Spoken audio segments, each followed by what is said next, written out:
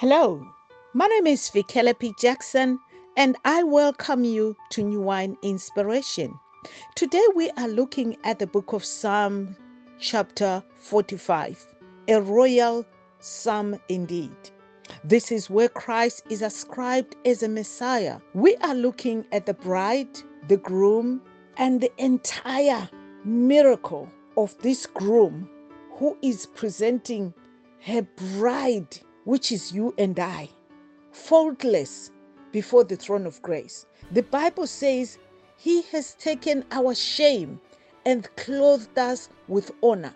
So as we look at Psalm 45, let us digress a bit and go to Jude 24. It says, "Now to him who is able to keep you from stumbling and to present you faultless before the presence of his glory and exceeding joy, to whom God our Savior, who alone is wise, be glory, majesty, dominion, power, both now and forevermore." This is a glorious, glorious psalm to read. This is the groom who is presenting her bride faultless. You will look at you and I as you read what the groom is presenting to us. The Bible says he took away our shame.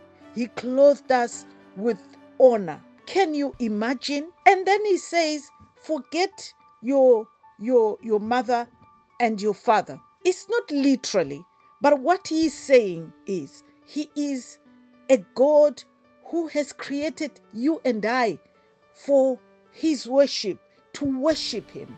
This psalm speaks about our eternity. No one can enter this place and become the bride except through Jesus Christ, the Messiah, who is the way, the truth, and the life. Verse 8 of 45 Psalm says, "All your garments are scented with myrrh and laurel and cassia, out of ivory places, by which have been made for you." Bless you.